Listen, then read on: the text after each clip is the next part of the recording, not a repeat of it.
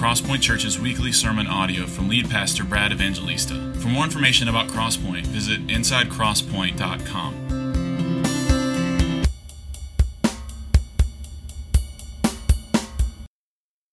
Amen. Good morning. How are you? All right, let's go. Romans chapter 2 is where we left off, where we find ourselves as we are studying one of the greatest letters ever written, certainly, if not the greatest letter ever written, Romans. And we find ourselves in chapter 2. In just a moment, I'm going to just begin reading. We're going to cover verses 1 through 16, and we're just going to handle it piecemeal as we walk our way through it. But maybe you have heard this objection as you're finding Romans 2. And again, there's a Bible available for you in the chair rack in front of you. We want you to use a Bible, have it open in front of you. If you don't own a Bible, please use the one in front of you. Keep that Bible. It's our gift to you if you don't have a Bible. But maybe, certainly I think virtually everybody in this room has either had this objection or they've heard this objection about Christians and churches. Well, I don't want to go to a church because it's just full of hypocrites, right? Well, actually, I think that's true. We're all hypocrites to some degree or another. That's the clear witness of the Bible. But here's the really good news, and here's, I think, the point of Romans 2, verses 1 through 16, and it is that the gospel is for hypocrites too. At the end of Romans 1 that we worked through, it took us 6 weeks, by the way, and I think we're going to be a little quicker through Romans 2, just probably 2 weeks in Romans 2. At the end of Romans 1, where there was this clear indictment, primarily is Paul is aiming at the Gentile world that has rejected God and suppressed the truth and has given themselves over to all sorts of wickedness. It's as if there's somebody in the audience as Paul is writing this letter, and at the end of Romans 1, Paul can hear them in the back say, "Yeah, amen." And Paul says, oh, really now? And in Romans chapter 2, he takes aim at the religious, moralist heart. And then later on in the chapter, at the Jews who think that they are right with God because they have the law. So with that, I'm going to pray, and then we're going to just work our way through Romans 2. Here's the thing about today. I think actually Romans 2, verses 1 through 16 is actually pretty clear. I think it won't be much of a stretch for us to understand the point that the Holy Spirit is making through Paul. The challenge is going to be that God in His grace would help us apply these truths. And for that, friends, we are just completely dependent on the Holy Spirit. We need Him to flow through this room in the dusty temple of our hearts and to blow afresh. For Him to go far beyond my ability to preach or teach or articulate anything. For Him to go far beyond our ability to think about our own lives. And for the mighty rushing wind of God to blow into our hearts and do things and speak things and show us things about ourselves in the light of the perfect law of liberty that go far beyond human logic and reason. So we need the Holy Spirit to do what only He can do. Let's pray now for Him to do that before we read. Father, as we have just sung, we need You to come stir our affections for You. There are people from all across the spectrum in this room, people that know You well and have served You for many years, people that think that they know You, but they're self-deceived and they don't truly know Jesus. Their hearts are still cold and hard. People in this room who are very well aware of how far they are from You, and in some kind providence, You have us all here now on this morning, the first Sunday of March in 2017. This day was etched in Your providence before time began. You knew the people and the situations and the nooks and crannies of our heart and all the things that we are falsely trusting in and the things that we are anxious about and the things that have devastated our lives and the things that are causing us great joy. You know all of those things. And you caused a man to write this letter and this portion of the letter to be read to us, to be explained, to be opened up, to be stared at by your people on this day. Lord, do what only you can do. We need the gospel afresh this morning. And so blow through this room, through our hearts, like a mighty rushing wind.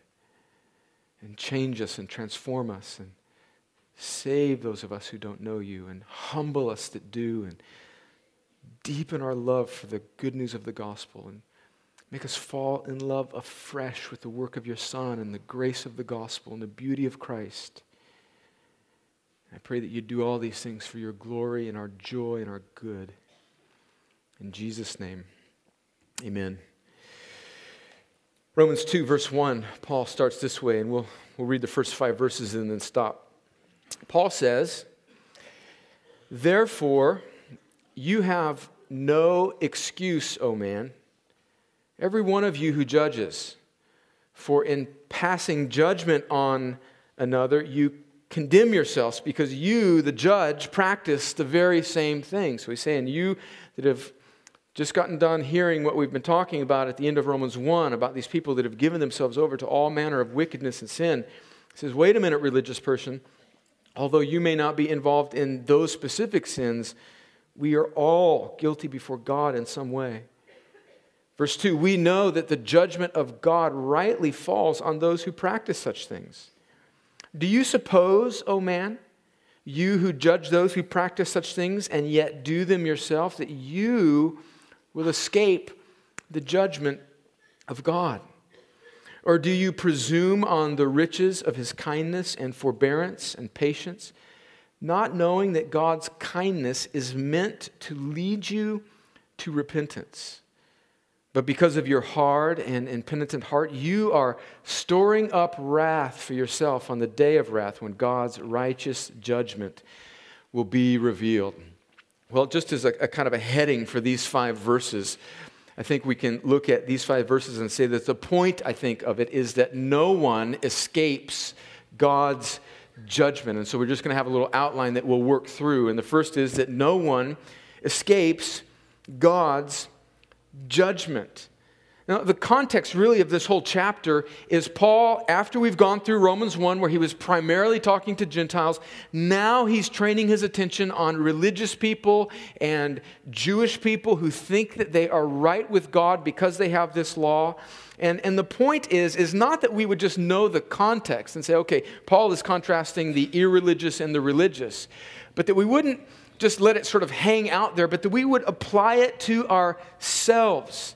And so the application for us is that, well, what are the reasons that we might be prone to think that God will in some way give us a pass as compared to others? And I think that we can sort of read ourselves in or apply this text to ourselves as this religious person. Most of us in this room, certainly not all of us, but most of us in this room probably have grown up in a relatively religious culture, maybe even a Christian background in the buckle of the Bible Belt in the deep South. And we, like the people that Paul is taking aim at here in verses 1 through 5, are prone to think that we are basically okay with God because we are not like those other filthy people out there.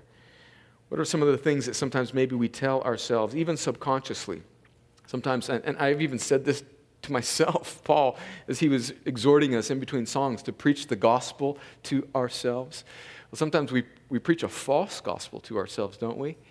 And I've said these things, I think, even subconsciously when I was maybe doing something that I knew was clearly outside of God's bounds. I would say something like, well, God knows my heart.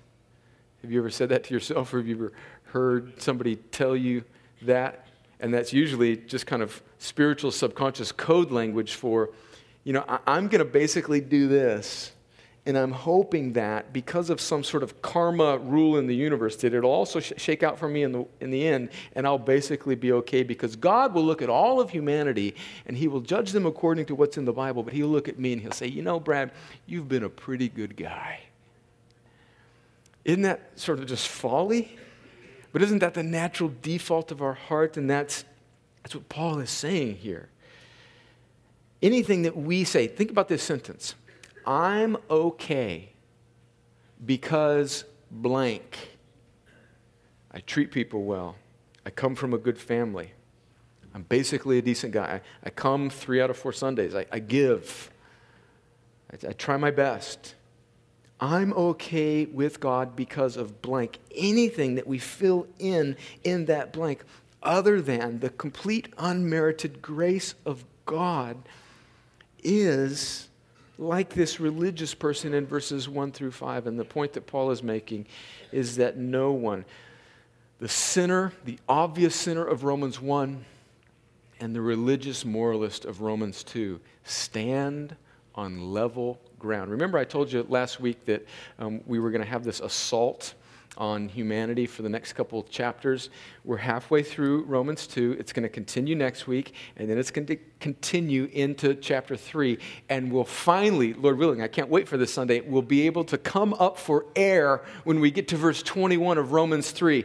But it's as if Paul and the Holy Spirit through Paul, are pressing on us, and he is painting the bleak picture of humanity before we get to the stunning news of the gospel. All of us stand in need of God's grace. All of us, none of us escape God's judgment. And then there's this verse 4 before we move on that I think is just so important. It says, do you presume on the riches of his kindness and forbearance and patience, not knowing that God's kindness is meant to lead you to repentance?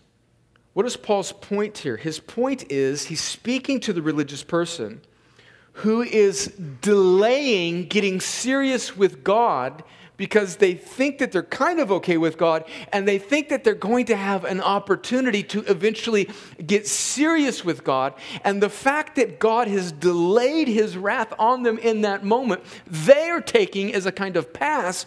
But Paul is saying that God really is on that day going to give you over to your hard heart.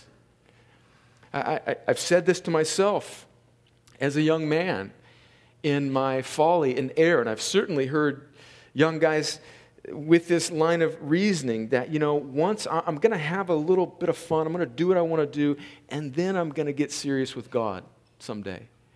The point that Paul is making here, though, is that to presume on God's kindness is folly. Verse 5, he says, no, don't assume that on that day your heart's going to be soft. Your heart may be hard. You may be at a point in your life where you cannot repent.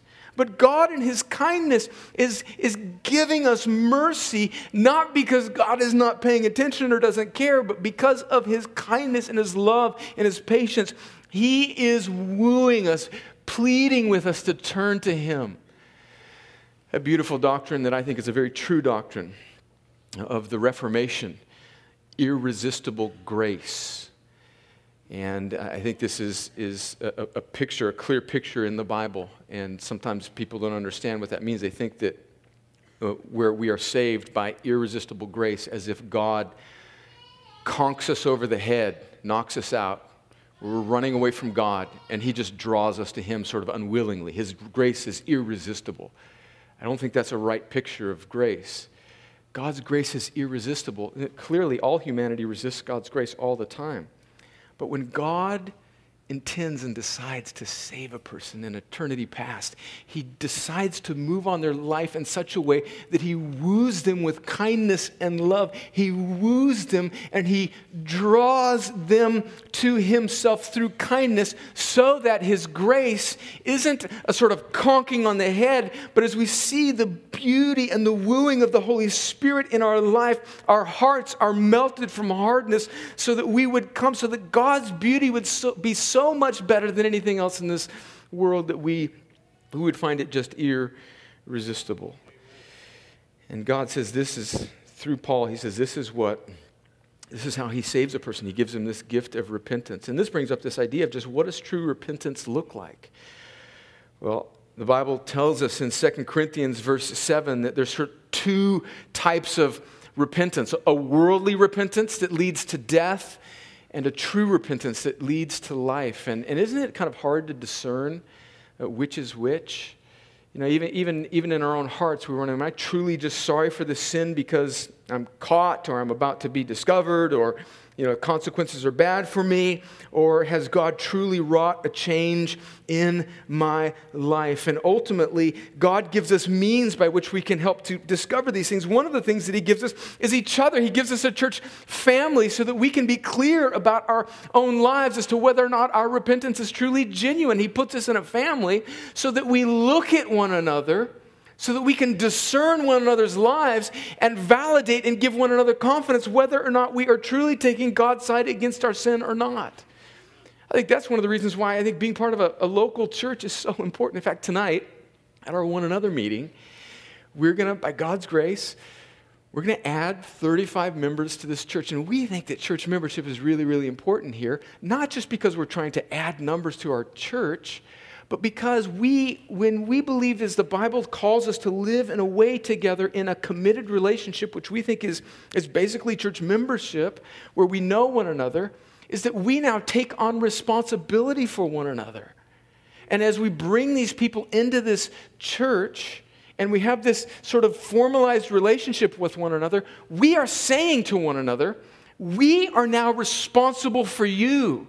And you are responsible for us. And we have this kind of relationship with one another that is part of God's means to help us fight hypocrisy. In fact, we're saying when we are part of a local church, hey, come join in fact, people might say, I don't want to go to that church because it's full of hypocrites. Yes, come join the merry band of hypocrites. And this merry band of hypocrites is fighting hypocrisy by being honest about their hypocrisy and graciously helping one another be aware of the ways in which we are hypocritical. That's the word I was looking for. Do you see that? And so there's a kind of posture there. It's not a judgmentalism, as if, no, brother, you can't do that. It's a realizing in humility that we all need to take God's side against sin, and we're going to do it together, and we're going to love one another, and we're going to, with boldness, but tears in our eyes and humility in our hearts, point out areas in one another's life where we might be this man in verses 1 through 5 who is lost in his self-deception. Oh, friends, come on. Let's not be consumer Bible Belt Christians who dip in and out of church occasionally, hear a good little message to give you 3 little principles to have a better Thursday. Friends, that's not the Christian life. The Christian life is a group of people who are aware of their frailty and their weakness and aware of the fact that the hypocrisy that dwells in every human heart wants to rear its head, and God puts us together so that we might be able to help one another fight this hypocrisy. And together we would be wooed by the irresistible, beautiful, Christ-saturated, Holy Spirit-drawing grace of God. He continues. Let's look at verse 6. He says, then he will render to each one according to his works. To those who by patience and well-doing seek for glory and honor and immortality, he will give eternal life. But for those who are self-seeking and do not obey the truth, but obey righteousness, there will be wrath and fury. There will be tribulation and distress for every human being who does evil, the Jew first and also the Greek. But glory and honor and peace for everyone who does good, the Jew first and also the Greek. For God shows no partiality. So if we were to give a heading to this paragraph here, verses 6 through 11, I think we could just say simply that all will be judged by their works. Now, we've got to do a little work there, because if you've been around Crosspoint for long enough, you know that we center on the gospel every Sunday. In fact, we make a big deal about the gospel. And the good news of the gospel is that we ultimately are not made right with God by our works, but we are made right with God by Jesus' work, by His perfect work. And friends, this is the gospel. Hear me clearly. If you've kind of been bored up to this point, you've been tuned out, if you hear nothing else today, hear this. This is the point of the Bible. This is the good news. This is the most important news in the universe. And it is this, that all of us by nature, whether we are the filthy sinners of Romans 1, or whether we are the religious moralists of Romans 2, all of us are separated from God by our sin. We are by nature, we inherit our sin nature from our first parents, Adam and Eve, and we are by nature separated from God. There's no good person. We are all separated from God. The Bible says later on in Romans 8, when we get there in a while, it says that sin has led to death, and we are all in death, and that we cannot obey God rightly. We can do nothing in and of ourselves to please God. And the good news of the gospel is that God does not leave us in that place, but He sends Jesus, God in the flesh, fully God, yet fully man, to live the perfect life. Where all of us have disobeyed God, Jesus comes as the God-man, the mediator between God and men. He represents God perfectly to us, and He represents us perfectly to God. And He takes our place, and now because Jesus is not just a perfect man, but He is the eternally, infinitely holy Son of God, He has enough righteousness to bear the wrath of the Father, and He extinguishes it. He removes it. He cancels it. That's why in Romans 8 it can say that there is now therefore no condemnation for those who are in Christ Jesus, because Jesus, the God-man, the Son of God, fully man, fully God, died on the cross to bear the punishment of God the Father and remove it and extinguish it and satisfy it.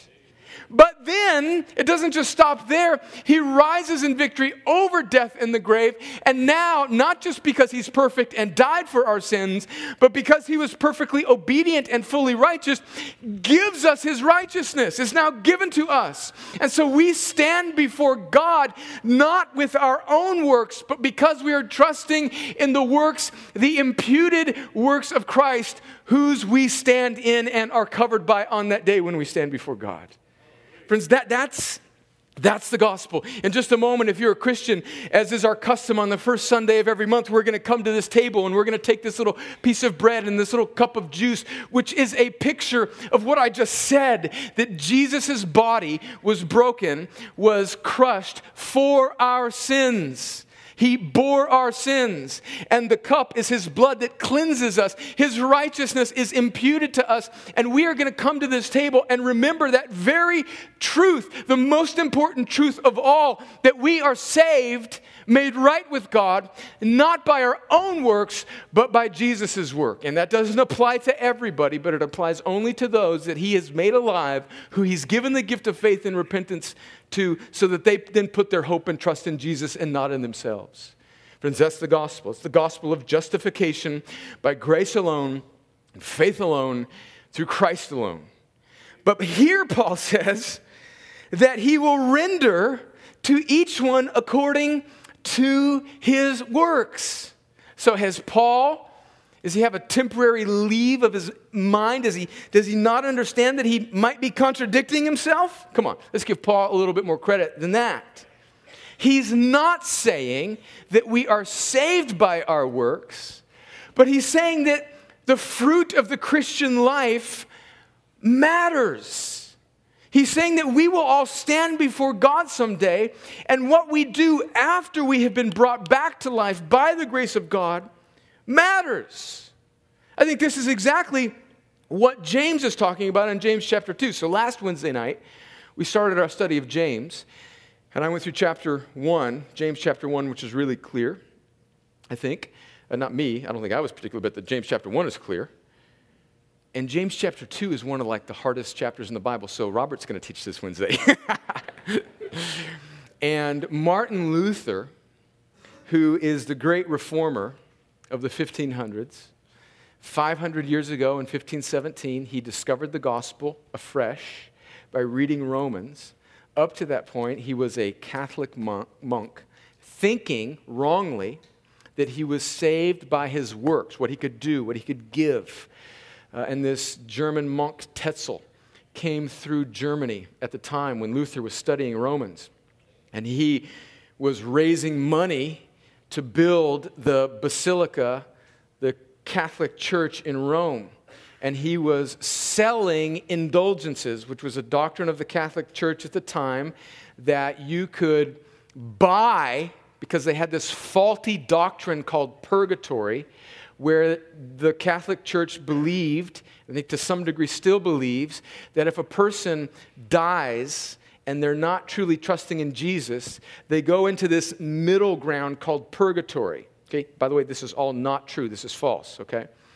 And that then their living relatives can, by their prayers or by their gifts, purchase their souls from purgatory and release them from purgatory so that they kind of get to, they get to go to heaven. And so Tetzel, this German kind of salesman of indulgences for the Catholic Church, is traveling around Germany at the time, and he came up with this little jingle. And he said, when copper, meaning a little coin that's given by somebody, when your copper in the bowl doth ring, a soul from purgatory springs. In other words, it's the prosperity gospel, in the 1500s. Give, and God will, save your grandpa who's trapped in purgatory. That's not the gospel, by the way. You know that, right? And it caused Martin Luther to go ballistic, because at that time he had been reading Romans, and he realized, no, we are not made right with God by our works, but by the grace of God alone. And so he typed up 95 statements that he thought refuted everything that the church was teaching at that time. He nailed it to the Chapel door in Wittenberg, and this crazy little thing called the Protestant Reformation happened. Hashtag boom. The point is that Luther saw the glory of the free grace of God so clearly in Romans, that we're saved not by our works, but by the grace of God. Nothing we do, but only what God has done through the atoning work of His Son, that when he got to James, that says that he says, show me. In fact, I'll read James chapter 2. We got to settle down on this. We got to see this. James chapter 2, James says this. He says, what good is it, verse 14, James 2. He says, what good is it, my brothers, if someone says he has faith but does not have works? Can that faith save him?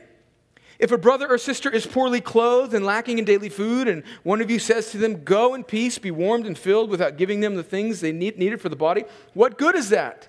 Verse 17, so also faith by itself, if it does not have works, is dead. And Luther read that. Remember, Romans is still on his mind, and he thought, wait a minute, James is wrong. And he even called James the epistle of straw, and wanted James, at some point in his life, he wanted it removed from the Bible.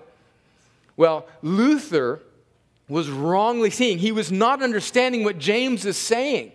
And what I think James is saying is the same thing that Paul is saying. He's not saying that we are saved by our works, but what he's saying is that our works, our obedience to God, the spiritual fruit, is a necessary kind of evidence of the genuineness of true faith. Do you see that?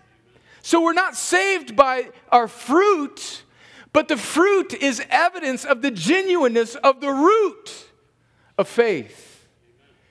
And Paul is saying here that God will render, and by the way, I'll leave Robert to explain that even better on this Wednesday night, so come. So your work is cut out for you, brother. Paul is saying here that Christians will be judged, not in the sense of whether or not they will be with the Lord forever, but there will be this rendering for how we actually live. Friends, do you see how this is combating nominal Christianity? People that say that they're right with God merely because they get a bulletin from First Baptist, Second Methodist, or Third Presbyterian, or because their daddy was a deacon, or their grandma played the piano.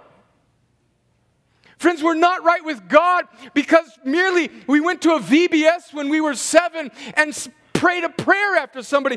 We're right with God because God has transformed our dead religious hearts, made them alive, and now our hearts are giving some evidence of the fact that we truly are alive.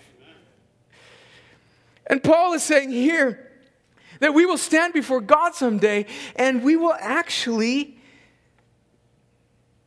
be judged.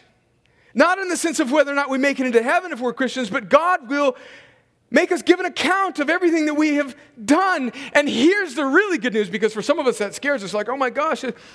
Well, Jonathan Edwards, one of the great theologians and pastors of the history of the church, and maybe the greatest American theologian of all time, he was the pastor and preacher behind the first Great Awakening in the 1700s.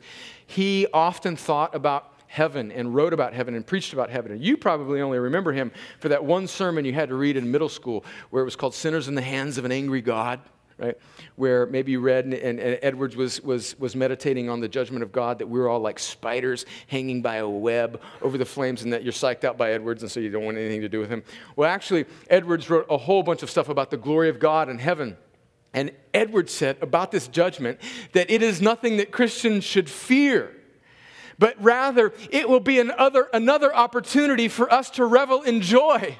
Because here's the deal. Here's person A. Let's call him Brad. And person B, let's call him Scotty. And Brad has not done as much good in this life as Scotty has. And we are standing before the Lord on that day. And Scotty gets more. He gets more gifts, more glory, more reward.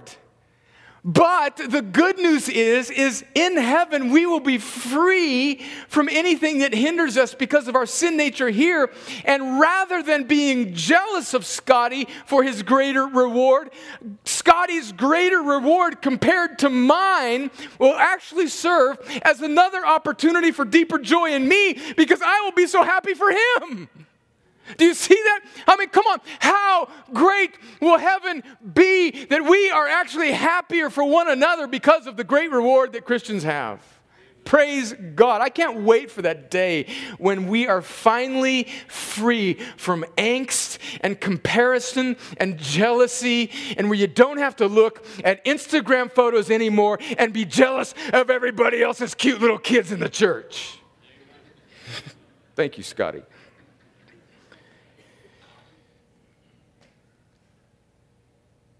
Paul's making the point that all of us are going to stand before the Lord someday. The underlying point being, will you be covered by Jesus or will you not be covered by Jesus? Let's keep going, verses 12 through 16. He says, for all have sinned without the law, for all who have sinned without the law will also perish without the law. And all who have sinned under the law will be judged by the law.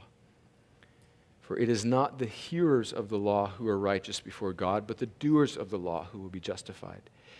Again, I think that's hearkening back to the point we just made about James 2, that merely hearing the law does not make a person right with God.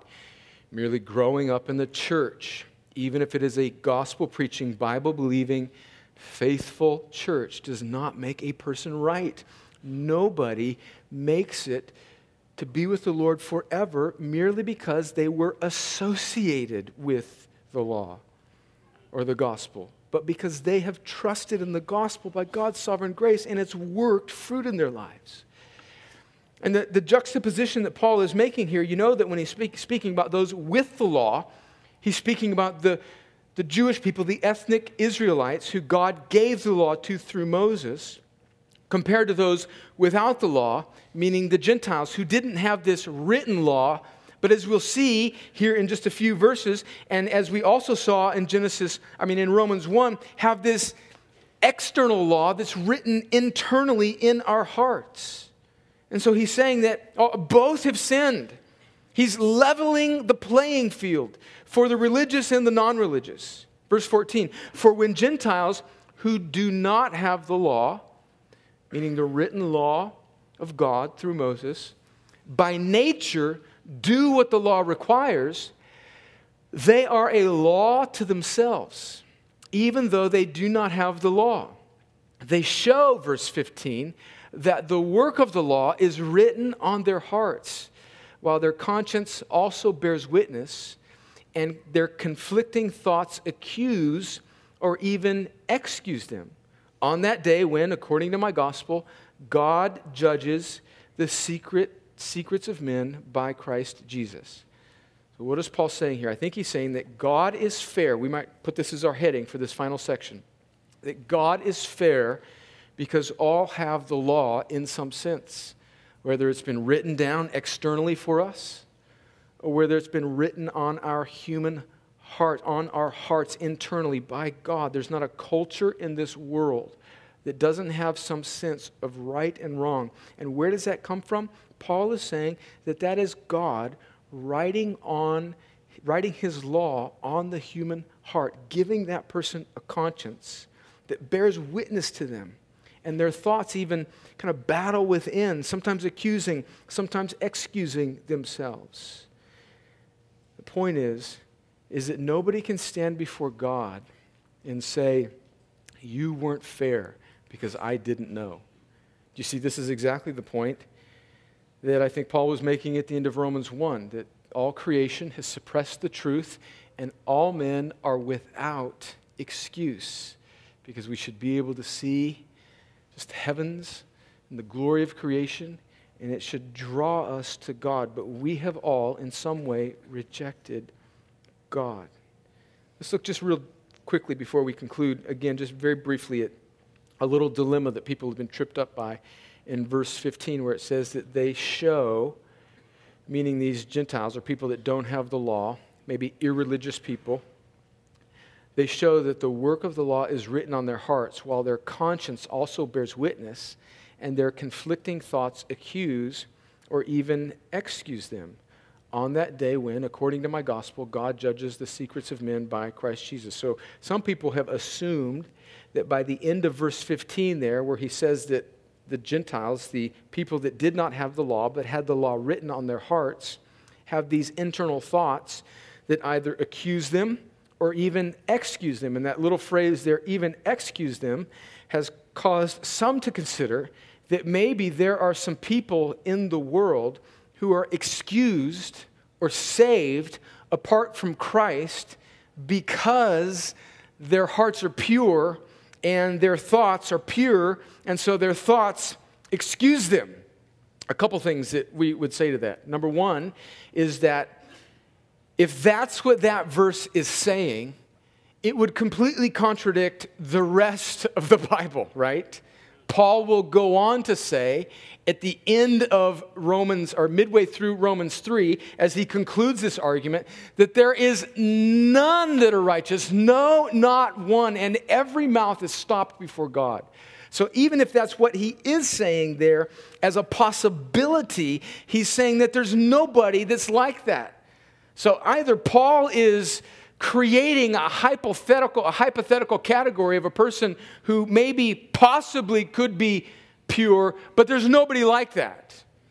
Or I think probably rightly Paul is saying that just the human heart is so conflicted that we just sometimes think that we're right with God, we excuse ourselves, sometimes we accuse ourselves, and the point of verse 16 comes to sweep it all and say, look, there's coming a day when God will make it all clear, when all confusion will fade away and God will judge the secrets of every man. The point being that all of us stand on level ground before God. Two implications very quickly before we come to the table. One, this should produce profound humility towards others. Most of us have probably grown up resembling the person in Romans 2 more than the person in Romans 1. Although that may not be universally the case in this room, most of us probably have.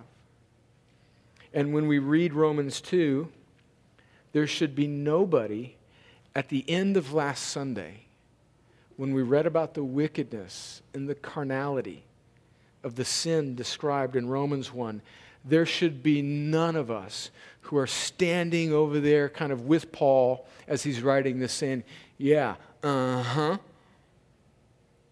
We should all be humbled because we realize that we are in no better spot than the obvious sinner. This is what Jonathan Edwards, speaking of him again, as a young man in his early 20s, wrote 70 daily resolutions that he tried to live by. And number 8, I've read it before several times here, it's always grabbed me. He says, resolved to act in all respects, both speaking and doing, as if nobody had been so vile as I, and as if I had committed the same sins or had the same infirmities or failings as others, and that I will let the knowledge of their failings promote nothing but shame in myself and prove only an occasion of my confessing my own sins and misery to God. Imagine a church culture that takes the gospel and the humility that the gospel brings so clearly and fiercely that we link arms together and we help one another fight hypocrisy of Romans 2 and fight the sin of Romans 1. And when we see it in each other's lives, it doesn't cause us to back up from one another in judgment, but to run towards one another in healing grace so that we might be means of grace to one another, so that we in our humility can say to one another, brother, sister, come on, let's take God's side against our sin. We all need Jesus. And then secondly and finally, this should produce profound dependence upon God for all people, every person. The sinner, the obvious sinner of Romans 1, and the moralistic sinner of Romans 2. In Luke 15, there's this really beautiful gospel parable where Jesus speaks about, it's called the story of the prodigal son. And I'm sure many of you are familiar with it. In Luke 15, there's this father who has these 2 sons, and this younger son, this rich father who has everything that his sons could want and eventually inherit. And this younger son squanders his inheritance, leaves his father's house, and goes and pursues false and counterfeit pleasures otherwhere. He leaves and runs away in other places. And eventually finds himself in the bottom of the pig's pen, right? And God even intended to use him losing everything to bring him to his senses. And finally, this prodigal son who has run away comes back to the father. And the father sees him from afar, and he realizes that his son is repenting, turning, coming back, turning away from those things and coming back to him. That's repentance. It's a turn. It's a change. And this younger son is a kind of picture of the Romans 1 sinner, the obvious guy who's blown it all. And he's coming back, and the father starts saying, hey, everybody, all my servants, get the best calf. Let's go. Let's strike up a party. Get the table out. Best spread. Let's go. We're going to have a party because my son who is dead is now alive. He's repented. He's coming back. Let's celebrate grace in his life. And there's the Romans 2 older brother who's in the background saying, wait a minute now, what now? That little punk who squandered everything gets grace? What about me? I've been notching VBS in my belt for 15 years. I'm an usher. I serve in children's ministry. I read my Bible every day with joy. I witness about Jesus. I tell others I've done it all. Aren't you pleased with me, Dad? That older brother is a picture of the Romans 2 heart. And the point of Romans 2 is that all of us are starving sons that are in equal need of the Father's grace. And so when we come to this table, whether you have been running from God, like Romans 1, in an obvious way, or whether you've been gritting your teeth thinking that God owes you something, this table is for all. All.